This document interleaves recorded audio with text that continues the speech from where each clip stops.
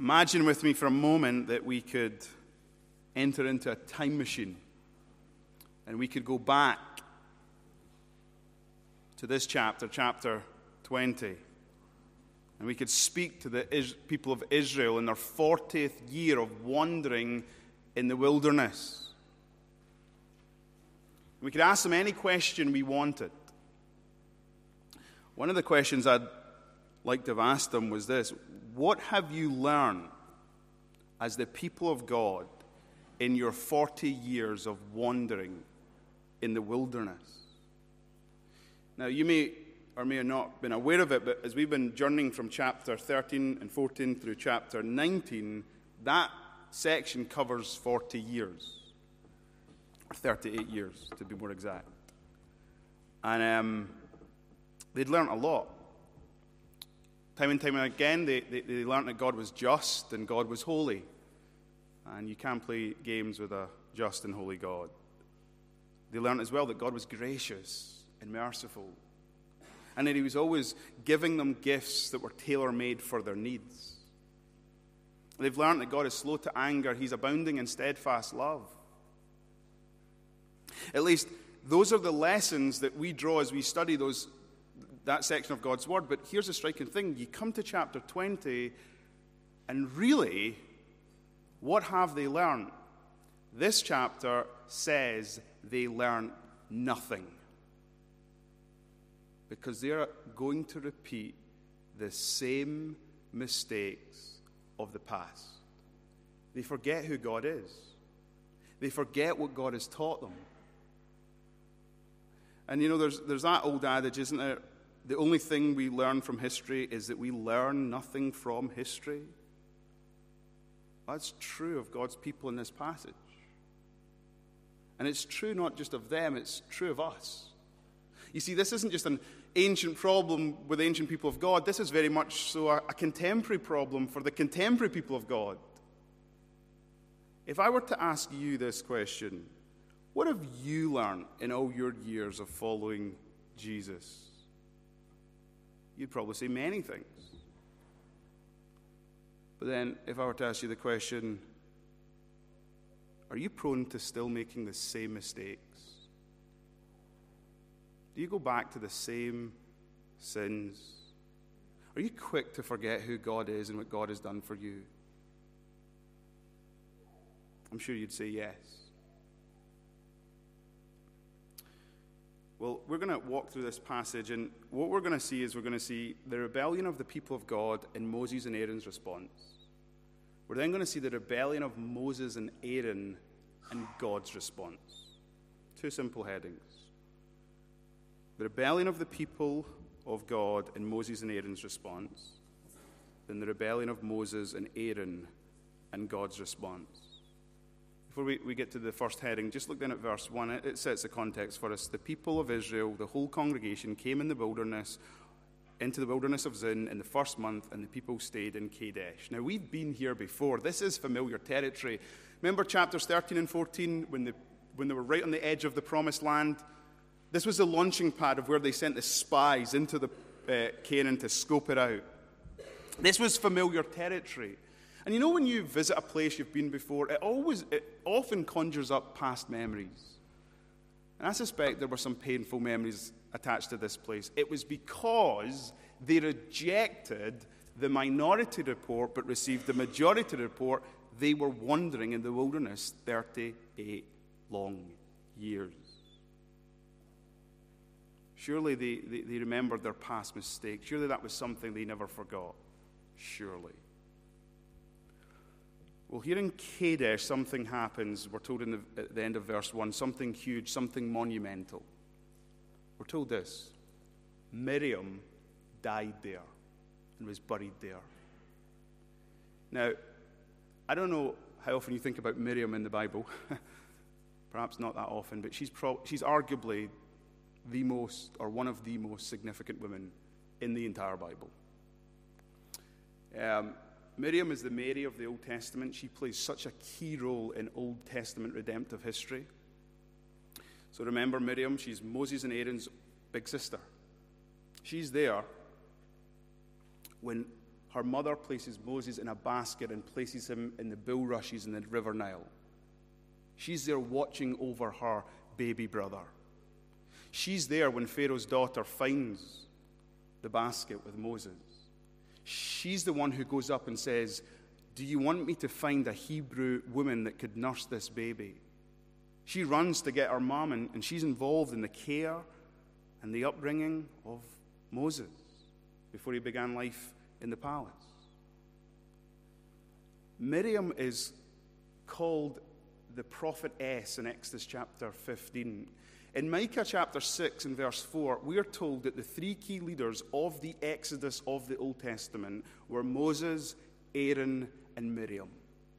Miriam was the one who led the people in worship as they crossed through the Red Sea on dry ground. She was there singing the song of salvation, playing the tambourine and dancing.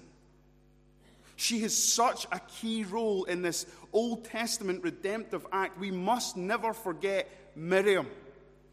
Miriam's also mentioned in Numbers chapter 12 when she rebelled, when she imbibed the spirit of the people and she grumbled against her younger brother Moses, and she was furious that he married a Cushite, an Ethiopian. And because of her grumbling, God judged her.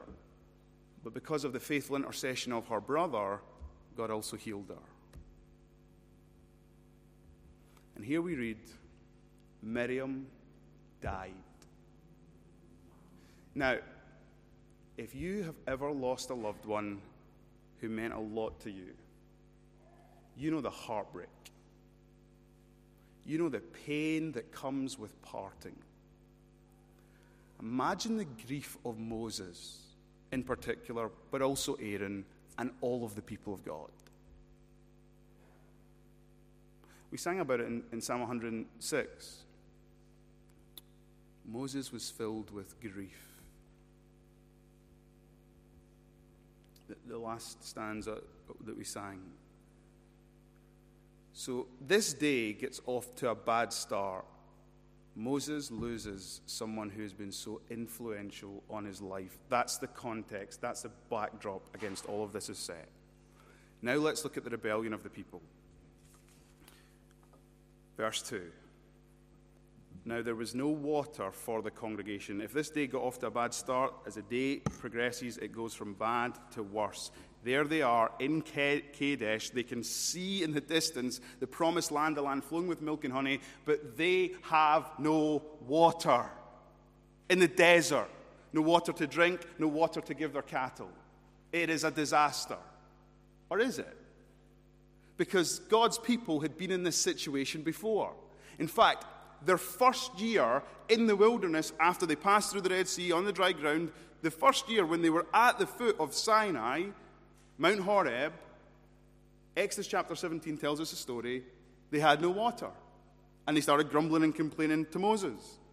And God said to Moses, take your staff, and you see the rock. God said, I'm standing, I'll be on the rock.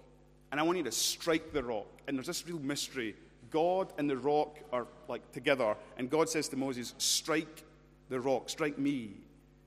And in Exodus 17, waters flowed. God provided for his people. But that wasn't just the only case where God provided for his people. Anytime they were hungry, anytime they were thirsty, God provided for them. God took care of them because that's who God is. He's so generous. He's so gracious. He leads, he guides, he provides, he protects.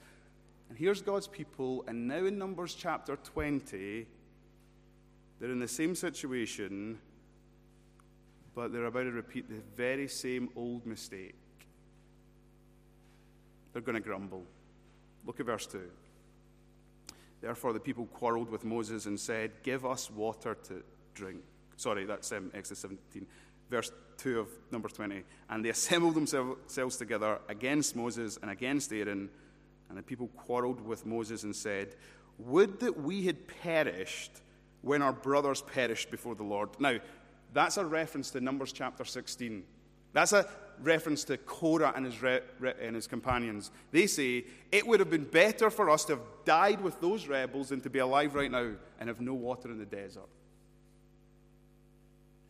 Then they say, why have you brought the assembly of the Lord into this wilderness, that we should die here, both we and our cattle? And why have you made us come up out of Egypt to bring us to this evil place? It's no place for grain, figs, vines, pomegranates, and there's no water to drink. Now, this is absolutely astonishing, astounding. They say it would have been better to be a rebel who was consumed by the fires and the ground swallowing them up than to be one of God's people in the wilderness in this moment.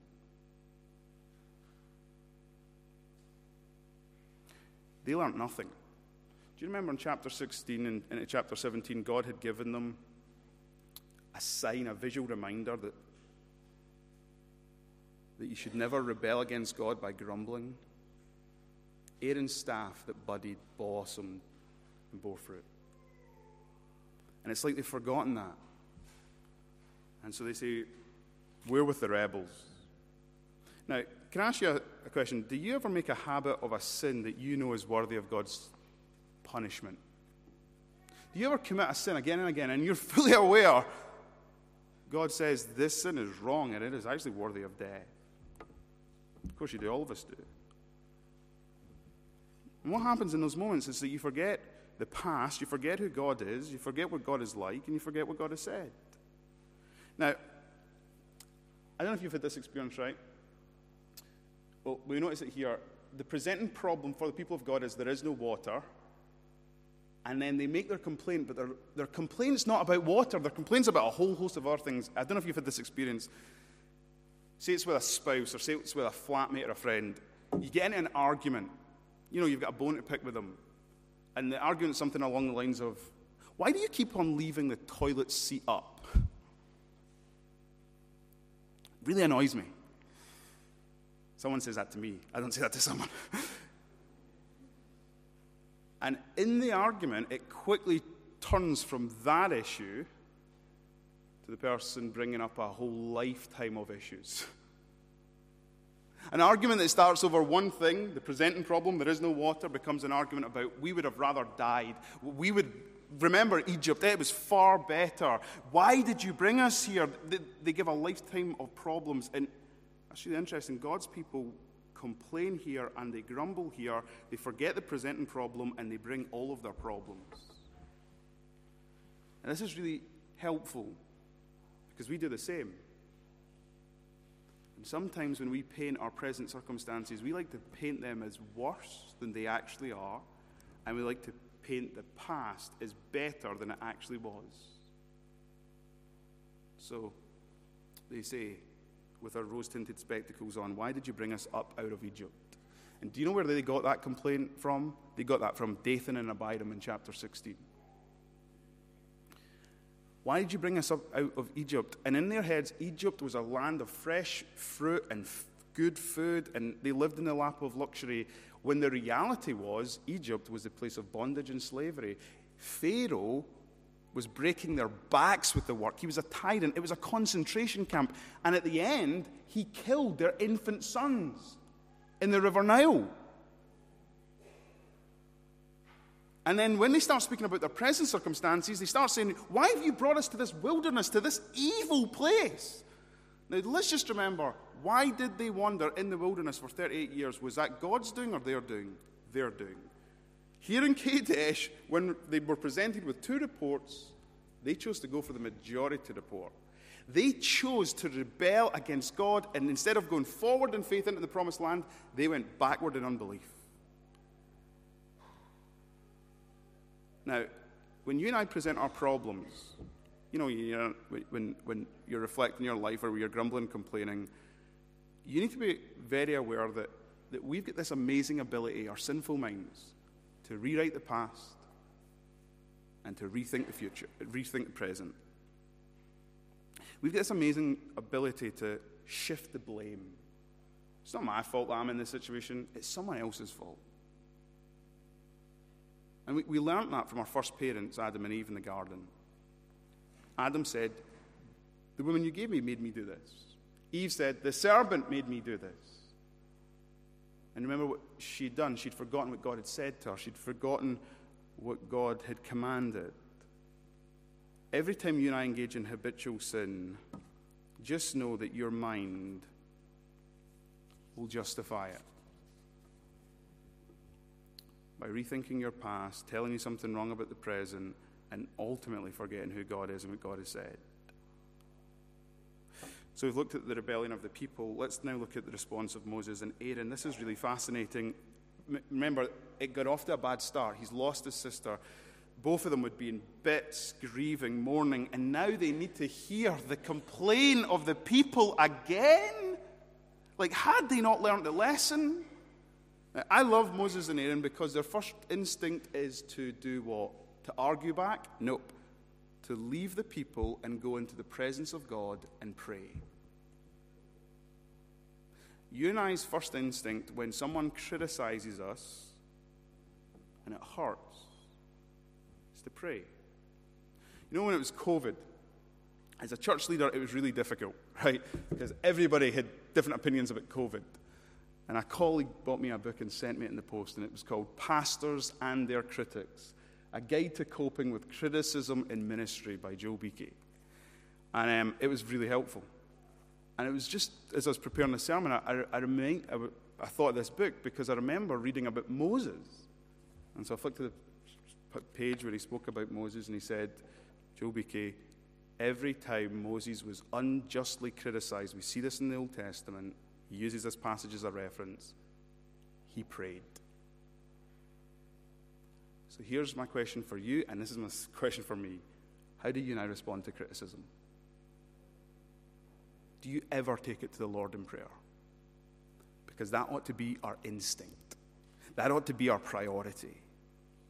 So Moses here, it's a hard day, but the first thing he does is he goes to the Lord in prayer. Now look at the Lord's response to Moses and Aaron's response. Verse 7.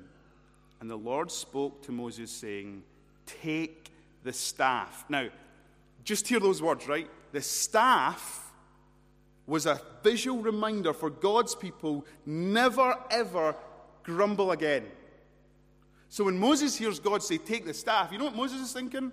God is going to wipe these people off the face of the earth because they have been told, they've learnt the lesson, they've rebelled and rebelled and rebelled, and God said, if you ever rebel again, I'm giving you a sign so you don't, because I will act in judgment. So you can imagine Moses thinking, okay, God's going to act in judgment. This is great, because he's on a bad day. And then look what God says next, though. Assemble the congregation, you and your brother, and this is what God says that he's to do. Tell the rock. So I want you to speak to the rock before their eyes to yield its water. So you shall bring water out of the rock for them and give drink to the congregation and their cattle. Now Moses is hearing that. He's got a lot of things processing in his brain. Sister's dead, thinking about all his shared experiences, all the great memories. Now he's prayed, he's dealing with this criticism. God says, take the staff. Okay, take the staff, let's go. Aaron, let's get the congregation. But God just said something really clear, and we might miss it. Moses might have missed it. We must not miss it. God is not going to act in judgment. God is going to act in grace. God is going to give this sinful, rebellious people who are grumbling and complaining again the very thing they asked for. They're longing for water in the desert. God is going to give them it in abundance.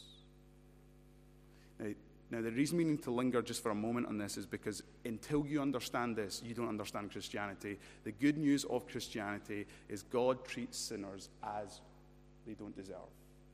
God is good to those who even rebel against him time and time again, but who trust in him and believe in him.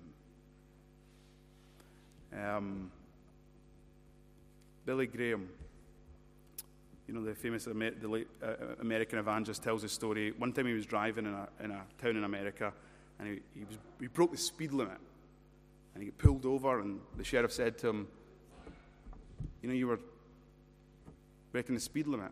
And in this county, what happens is you now need to go to court and stand before the judge. You're going to get a fine. So off to the court he went, and he stood before the judge, and the judge said to him, guilty or not guilty? And Billy Graham, I'm guilty. And he said, for every mile per hour you were breaking the speed limit, $1 fine. So he was 10 miles over the speed limit. to 10 miles per hour.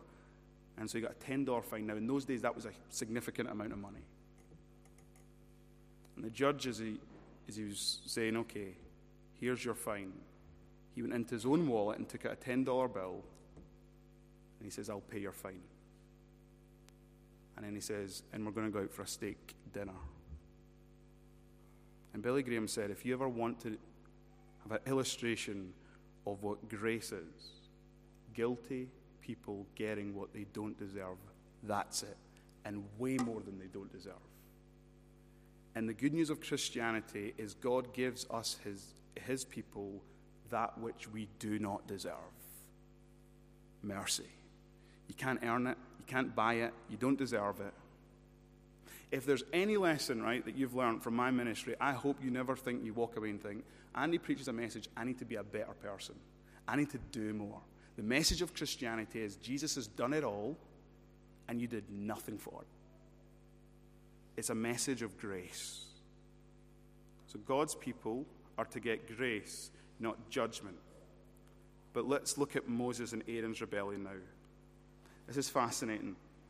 Verse 10, Moses and Aaron gathered the assembly together before the rock, and he said to them, now Moses is to speak to the rock. He's never told by God to speak to the people. Here's what Moses says, hear now, you rebels, shall we bring water out of this rock? When you're a minister and you're involved in the training of younger ministers, one of the things you get involved in is they send you their sermons, and you read it before they preach it. So when I was a minister in Cumbernauld, a young guy was preaching a sermon as a ministry apprentice, and he sent me a sermon, I read through it, and it was great. And then he stood up in the pulpit that Sunday, and I was looking forward to hearing the message. And as he began his message, he left the script, and I started to panic and worry because he went totally off-piste. And it was like, oh no, oh no, oh no, oh no. Now, thankfully, in the end, it wasn't a bad sermon, but I was worried.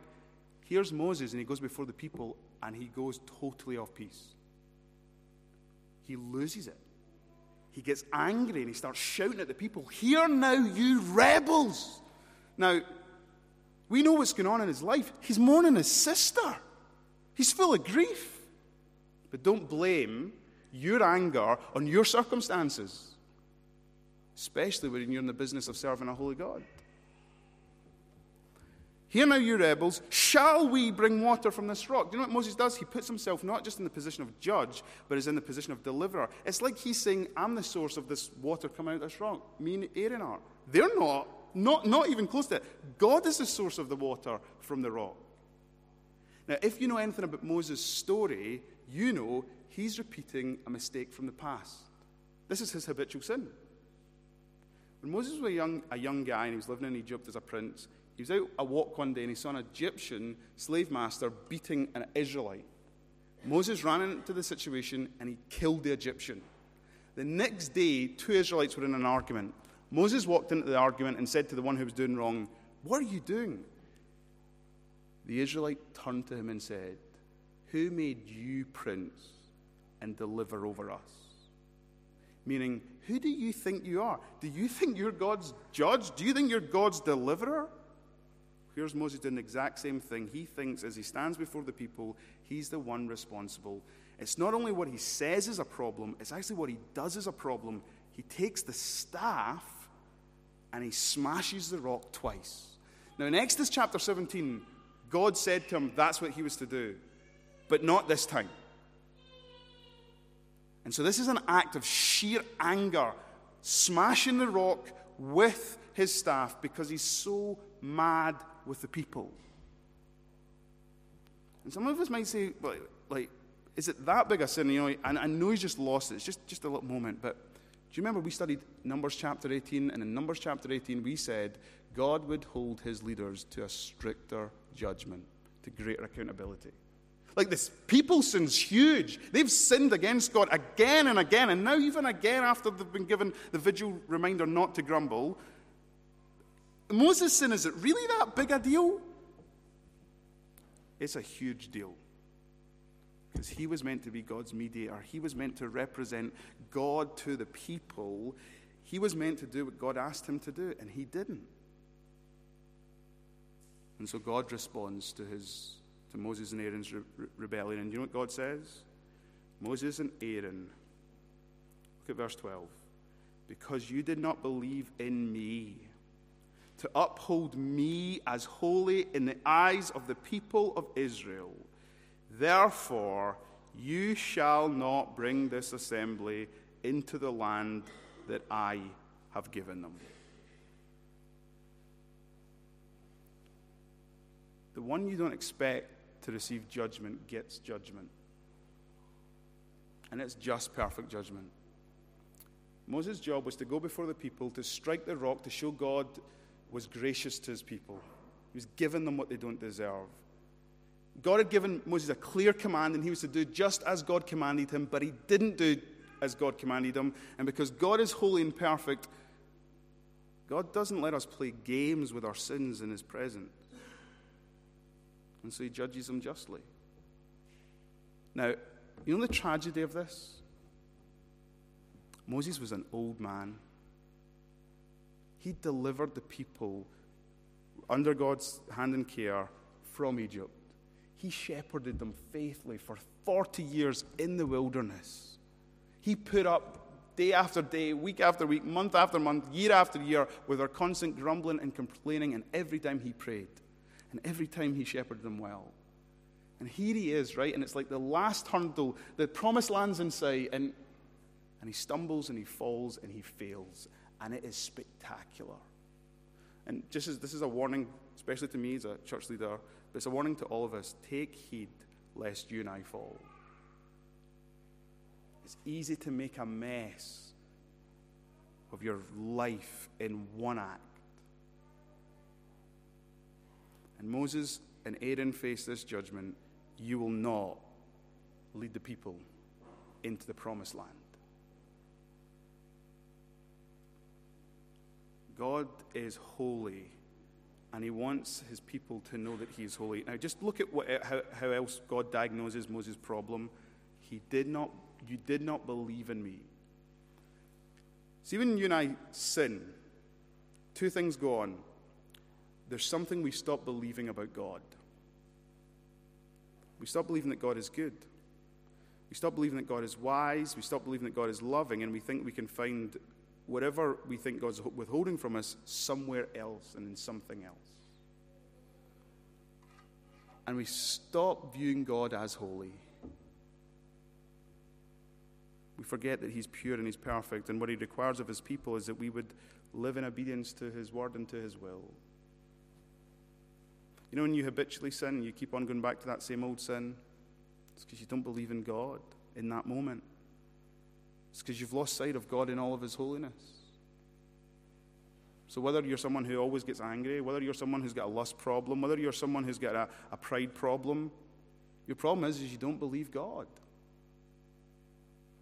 in that moment for who he is, and you don't have a vision of God in all of his holiness. And so this passage reminds us, you want help with your habitual sin? Remember who God is and believe in him. He is good.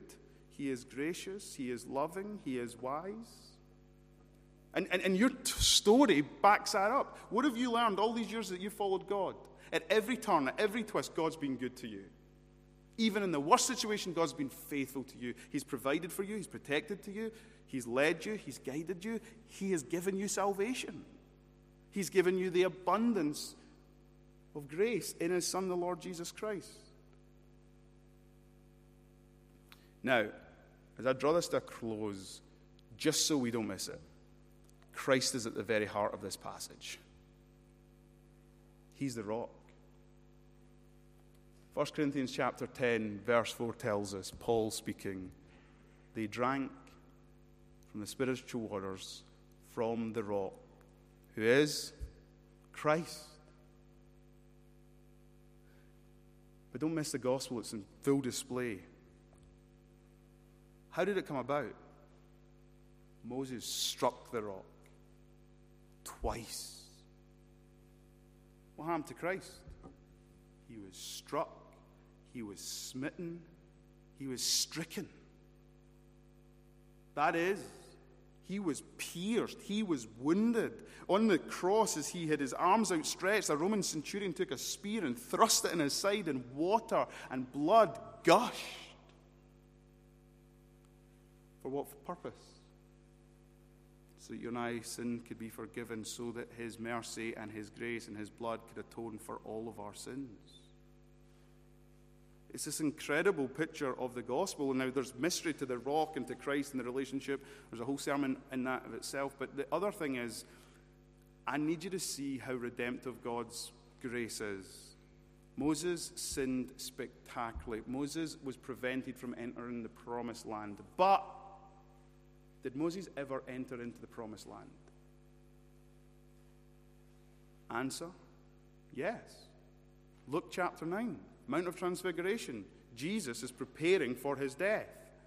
And God in his wisdom, as Jesus displays his glory to his inner circle, God in his wisdom gives Jesus, Moses and Elijah to come and encourage him as he prepares for his exodus.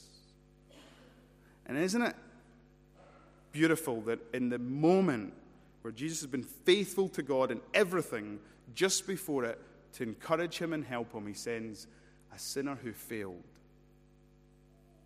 to remind him, keep on keeping on, Jesus. Now, Jesus didn't need that reminder, but God in his grace gave him Moses and Elijah. But you and I need that reminder. We need to hear Moses speaking in the promised land to the Savior on the Mount of Transfiguration, and also speaking to us. Keep on keeping on. You and I are going to repeat the same mistakes of the past. It's part of being sinners. But this passage teaches us this lesson. We sin when we stop believing in who God is. We sin when we forget that God is holy. We should keep on keeping on, believing and reminding ourselves of who God is and what God has provided in his Son, the rock of our salvation. And remember, it's all of grace. All of grace. Let's pray. God, as we go from here this morning, we want to be those who are so conscious of the fact that all that you give us as rebels and as sinners, we don't deserve. We deserve your just punishment. We deserve death. We deserve eternal separation. And yet, you extend to us forgiveness, the hope of eternal life in the new creation. Even when we sin spectacularly, you had redemptive purposes for Moses. And so we pray, God, as your people, that even this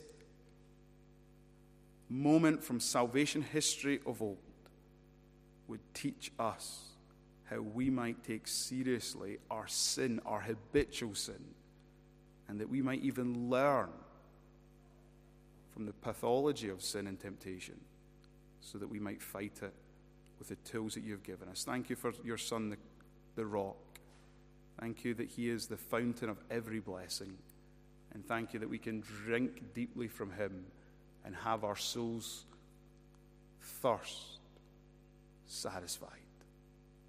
Well, we pray that we would come afresh to him this morning, and we would glory in the grace that we receive in him. And it's in his precious name that we pray this. Amen.